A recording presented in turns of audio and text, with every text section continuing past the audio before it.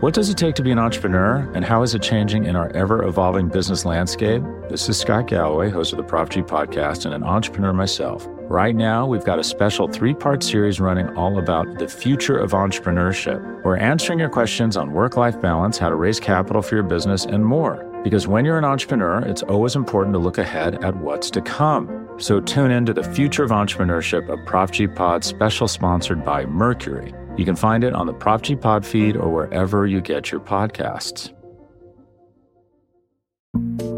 Support for this show comes from Nine West. Winter's finally coming to a close, but you might still thaw the very ground beneath your feet with the hottest new trends from Nine West. Nothing beats the confidence the perfect little piece can give you. And their new collections of footwear, apparel, and accessories will let you take on the world in style. Use their Need It Now edit, also known as the 9 Edit, to search effortlessly through trends like Western-style boots, loafers, and more. It's time to wear our confidence, ladies. We can't be contained, because this spring at 9 West, we are infinite. Buy now and get 15% off with code PODCAST24.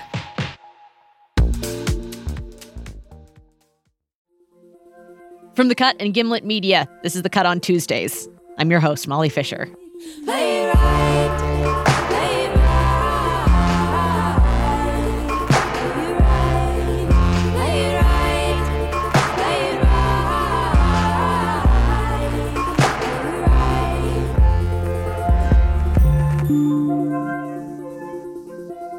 When you are starting a new job, the mind frame that you get yourself into is that you've started a newer and better chapter of your life and that things have been assembled in perfect formation. And part of that new and perfect life that you've assembled is exercise in the morning. This is my friend Charles. You want a brisk run through the park or You want to feel invigorated. You want to feel invigorated because guess what? You've got a new job. Your whole life is about to change. You may remember Charles from last week's episode. He's the one who related to Cher. In that episode, we talked about quitting jobs. And this week, we're talking about what comes next. New jobs. Charles has had more jobs than anyone I know. And every time he starts a new job, he treats it like a new beginning. He gets a good night's sleep. He wakes up before dawn. And he heads to the park to greet the day in running shorts.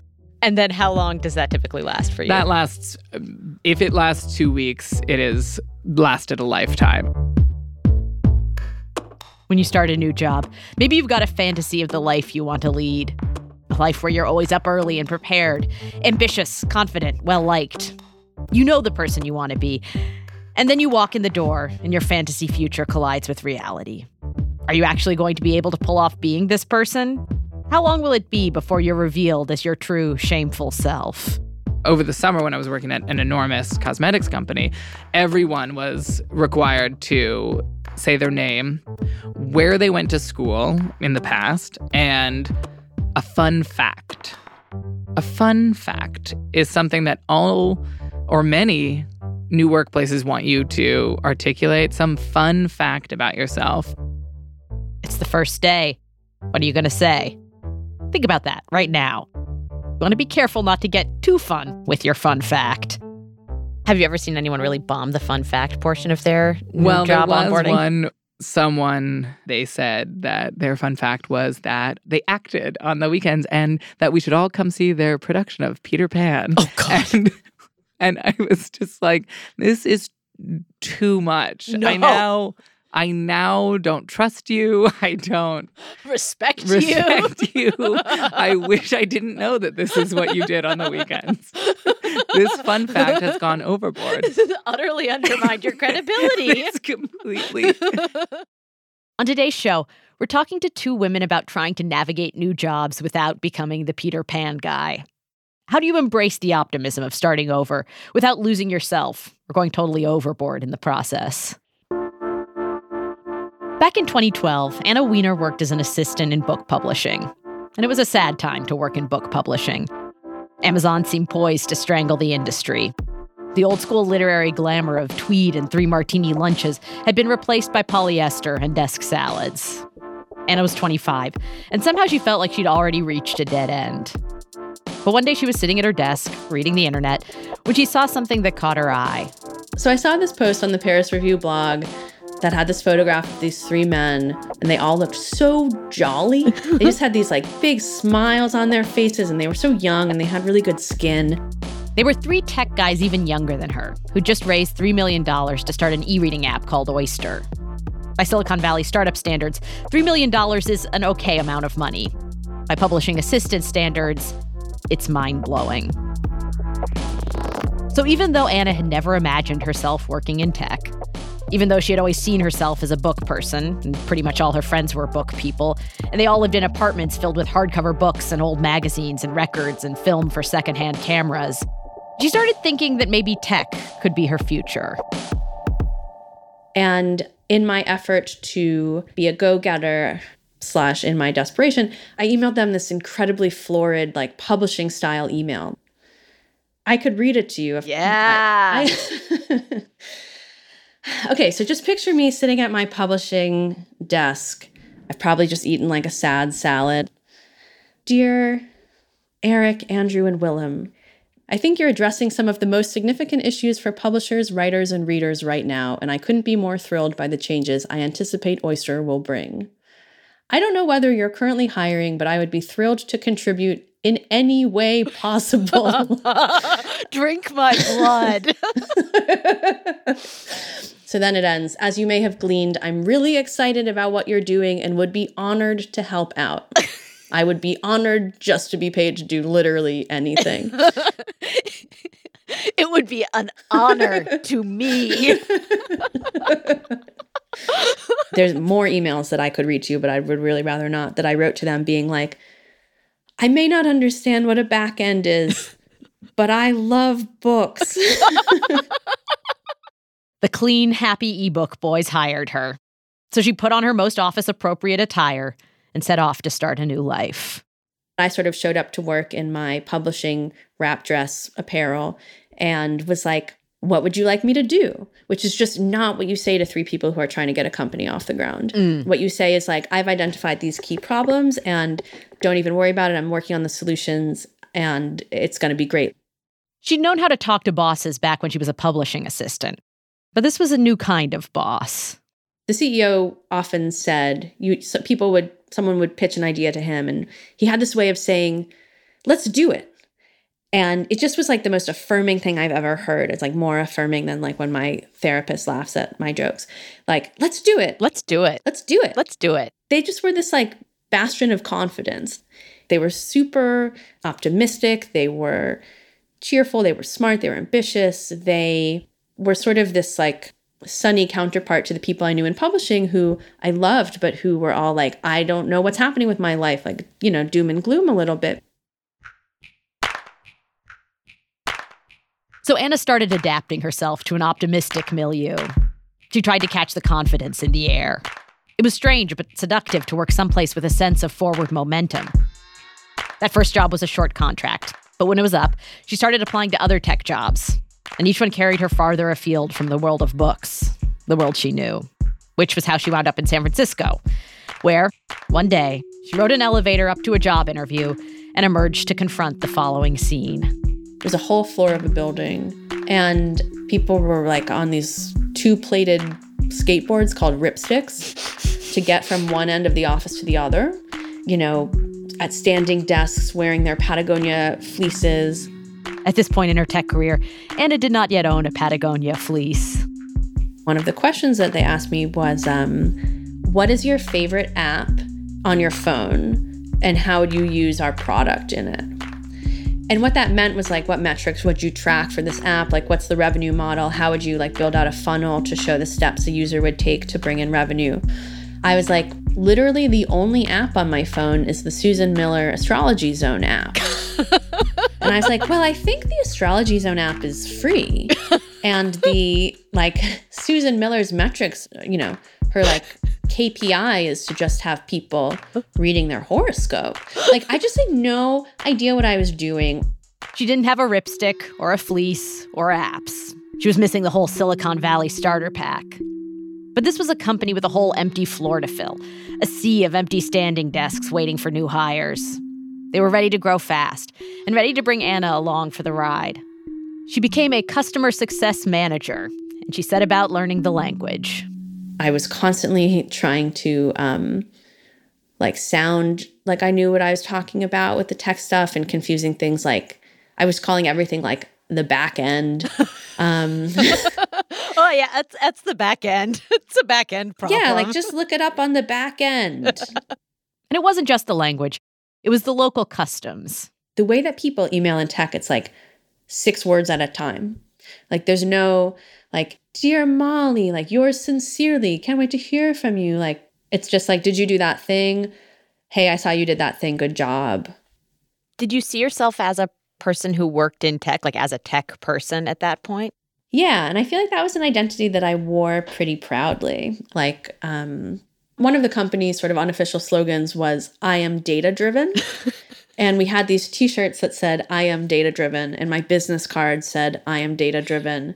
And I believed for a while that I too was data driven, although I think I'm probably more feelings driven. Over time, though, her feelings were getting harder to ignore.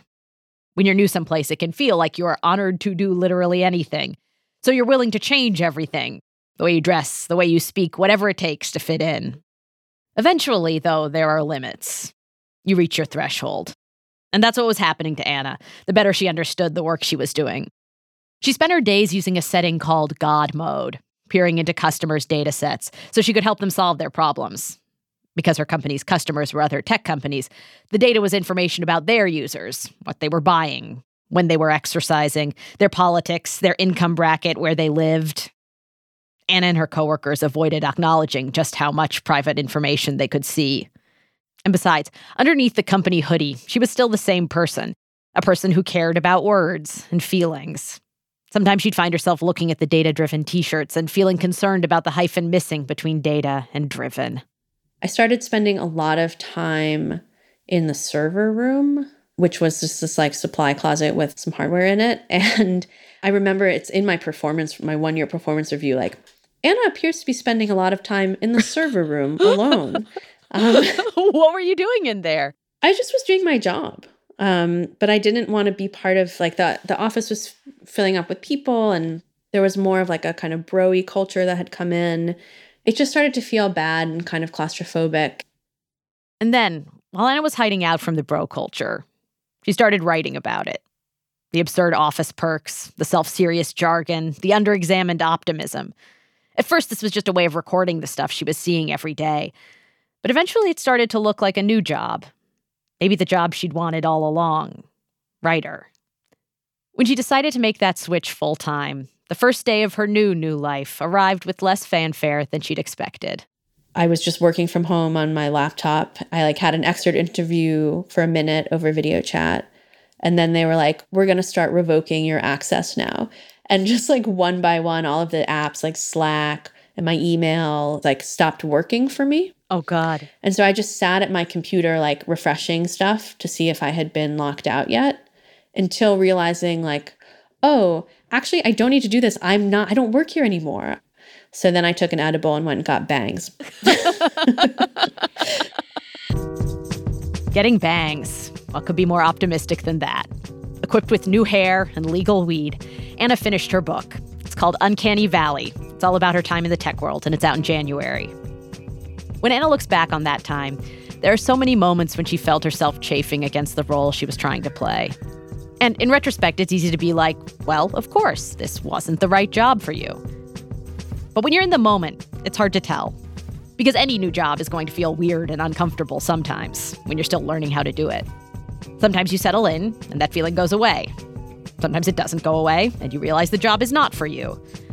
But sometimes a job stays kind of uncomfortable and hard, and you decide you're not going anywhere.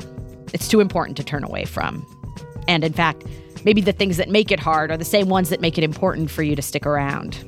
The freshman class, at least freshman Democrats, are a group of people that took these hard pivots out of our lives, out of our careers, and away from our families to come and serve our country. Congresswoman Lauren Underwood on starting her new job after the break.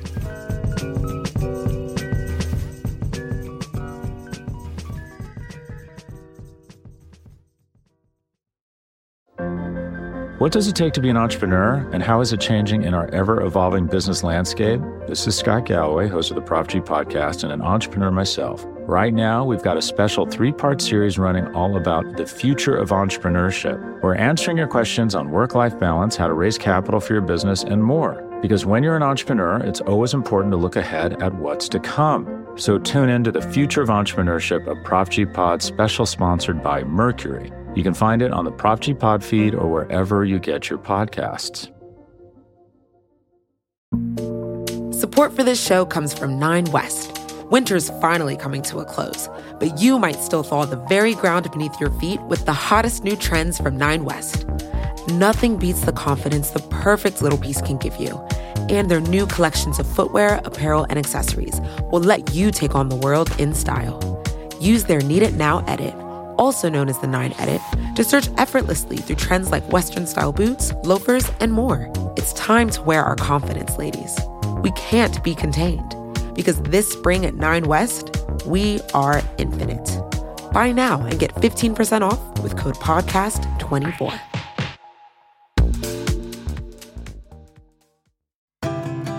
Embracing nature is more than just going for a walk now and then.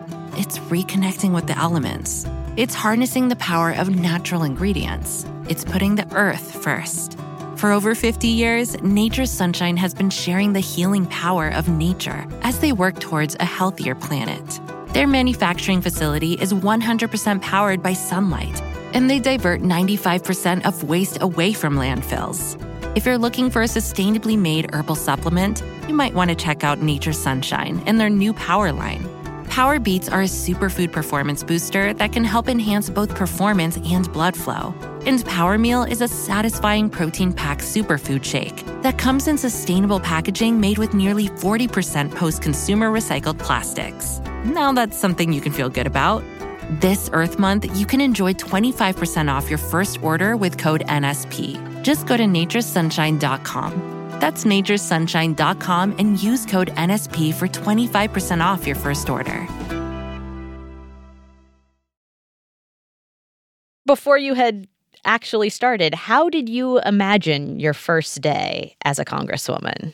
Oh, I imagined that I was going to be just like this boss, having a goal for the day, totally understanding everything that was going to happen. And it would be perfectly choreographed to maximize efficiency. And that, every day I would leave the office and go home and feel like I had made a real difference. That's Congresswoman Lauren Underwood. She's trained as a nurse, and up until a few years ago, she was working for the Department of Health and Human Services. But at the beginning of this year, she started her new job. She flipped Illinois' 14th district from Republican to Democrat and became the youngest Black woman ever elected to Congress. And like most people starting a new job, she came in with a fantasy version of how things were going to go. Do you remember, how you felt the night before, anticipating showing up for work the next day? Oh my gosh, I was so excited. Swearing-in day I knew it was going to be nuts and chaotic, but I didn't fully appreciate how much because it started very, very, very early. And then no one told me really, but it took forever. We were on the floor for 6 hours. Man, it was this long, drawn out thing. And then that first night, we had a vote to reopen government because remember, the government was shut down. Oh, right. And so we were doing legislative business on that first day. And so we didn't finish until probably 10, 11 p.m. that night. Long. It felt high stakes from the very beginning, right? There was no easing into it. Orientation was very clearly over because we were in the middle of a crisis. Heading into something like that, how did you know what to wear? What did you wear to stay comfortable for a day like that? Well, comfort was not the objective, I have to tell you. The look is millennial congressional. So what does millennial congressional look like that looks joyous and patriotic? So, I did my share of shopping online during the holiday season and I stumbled on the perfect suit. It is a red tweed suit with a peplum jacket. And every time I see the photos of Swearing-in Day, I just am beaming, I have to tell you, because we just nailed it. Millennial congressional is still a fairly novel concept. And as people in their 20s and 30s move into the halls of power, they're coming up with a new way to play the role of politician. It's a role that's traditionally required a sturdy public facade. But younger people are more willing to break that facade down and talk about what actually goes on behind the scenes. They're showing the public a new side of Congress, but they're also seeing Congress with new eyes. So we wanted Lauren to tell us what she's learned about daily life on Capitol Hill in the 10 months since she took office. I thought that we were going to be welcomed in with like bright, bold, open arms, like, oh my gosh, you 40 freshmen flipped the House and we're in the majority, welcome. And instead, we came in and everybody was like, vote for me, and they wanted something from us. Well, so when you were sort of getting your bearings, I mean, I have to imagine that one thing that's maybe exciting but maybe also intimidating coming in this role is that Congress is so overwhelmingly so much older than you and kind of the millennial congressional cohort that you were talking about before. 100%. The freshman class, at least freshman Democrats, are a group of people that took these hard pivots out of our lives, out of our careers, and away from our families to come and serve our country at this really critically important time. And there is considerable sacrifice involved in the journey to get here and while serving. I mean, it is not friendly towards relationships and families and the like, right? So if we're going to be sacrificing all this time away, we need to get something done. And so all of us are like, let's just do it. Let's do it now. Let's go, let's go, let's go. This body was not built for young people, particularly like young women. I mean, listen, I'm the youngest Black woman to ever serve in Congress. There is a real millennial cohort of people my age or younger. There's a lot of us, but most of those folks are married or in long-term relationships. And so it's just different. The life part is just different when you have a life partner who has been on this journey, right, of like the campaign, the transition, and serving with you to provide that kind of like, you know, obviously love, caring, support, but then also like logistics, keep your life together. Yeah. Support. And so, you know, I'm not sharing this to like be like, oh, poor Lauren. I'm sharing this so that people understand the realities. Yeah. Well, you mentioned the sacrifice of, you know, choosing to pivot out of your life and take office and the toll that takes on relationships outside of D.C. How do you manage those connections, those relationships outside of your job? How do you sort of handle like scheduling time with friends or family or people back home? I am a terrible friend right now. It is awful. I have 1,000 unread text messages, literally. Oh, God. I know. My friends have been so gracious with me, and they're still my friends, and they still love me, even though I never see them. But like, I want to be like real with you. What's crazy is I started running for Congress in August of 2017, which means that is pretty much the last time that I had like comprehensive, like mutually, you know, sharing conversations with all of my friends, all of them, right? And so in my mind, sometimes like life has stopped based on 2017, when in reality, people got married, had babies, their parents died, you know what I mean? These like major life events in this, you know, almost 2.5 years that I've been on this journey of running. And I feel very like concretely that we are reaching this point right now where I am not being a good friend. And so, you know, all of America can now hold me to it. Like Lauren Underwood will be a better friend. The next time we talk, hopefully there'll only be like 500 unread texts and, you know, whatever. But yeah, it is rough. Well, like, I don't know. I feel like I'm terrible at responding to text messages. And on one hand, like, I feel like an even bigger loser now because it's like I don't even have the excuse of being in Congress. Like, I'm just being an asshole. Like, I'm not nearly as busy as you are. I just need to be better. How often do you call home? Like, how often do you call your parents, for example?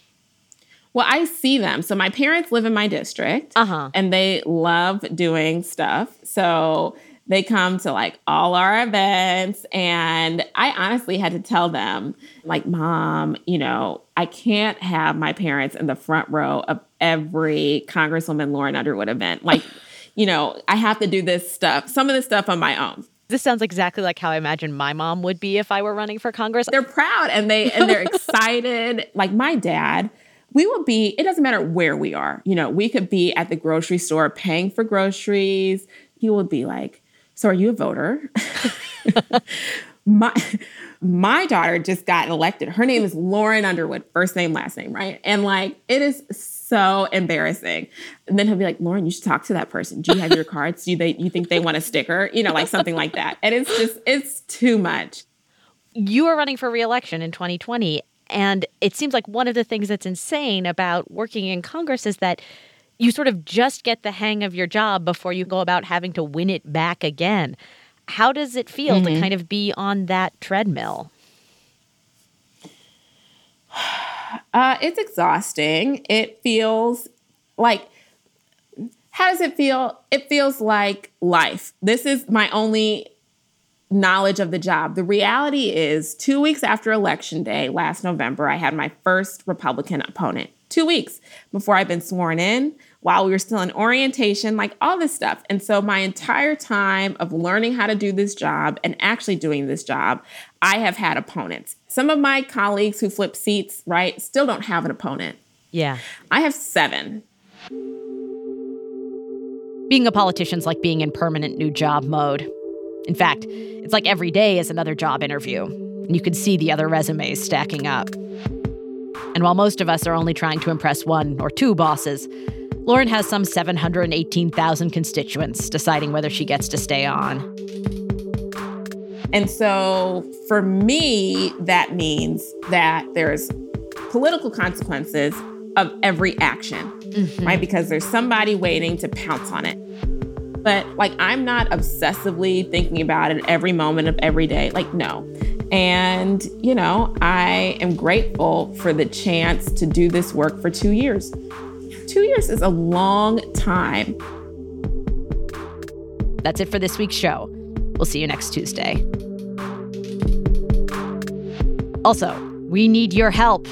Listening to Anna Wiener read her job-seeking email got us thinking about all the mortifying emails sitting in our own sent mail folders. All the things that are now a full-body cringe to reread. And so, as we look back over the decade, we want to know, what is the most embarrassing email you sent in the last 10 years? Give us a call and read it to me. Our number is 920-368-3341. Again, 920-368-3341. I cannot wait to hear these emails.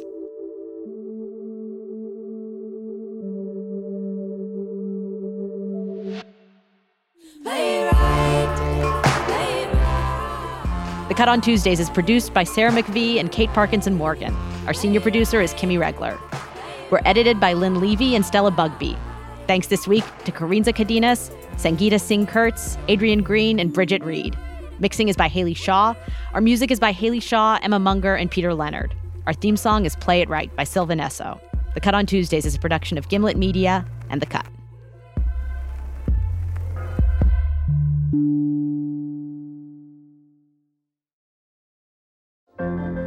What does it take to be an entrepreneur, and how is it changing in our ever-evolving business landscape? This is Scott Galloway, host of the Prop G podcast and an entrepreneur myself. Right now, we've got a special 3-part series running all about the future of entrepreneurship. We're answering your questions on work-life balance, how to raise capital for your business, and more. Because when you're an entrepreneur, it's always important to look ahead at what's to come. So tune in to the Future of Entrepreneurship, a Prop G pod special sponsored by Mercury. You can find it on the Prop G Pod feed or wherever you get your podcasts. Support for this show comes from 9 West. Winter's finally coming to a close, but you might still thaw the very ground beneath your feet with the hottest new trends from 9 West. Nothing beats the confidence the perfect little piece can give you. And their new collections of footwear, apparel, and accessories will let you take on the world in style. Use their Need It Now edit, also known as the 9 Edit, to search effortlessly through trends like Western-style boots, loafers, and more. It's time to wear our confidence, ladies. we can't be contained. Because this spring at 9 West, we are infinite. Buy now and get 15% off with code PODCAST24.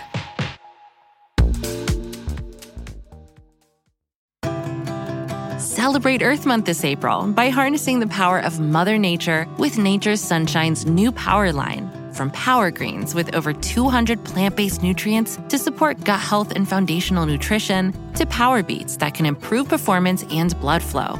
Not to mention Power Meal, which delivers plant-based calories from whole foods to help keep you both energized and feeling satisfied throughout the day. This Earth Month, you can enjoy 25% off your first order with code NSP. Just go to naturesunshine.com. That's naturesunshine.com and use code NSP for 25% off your first order.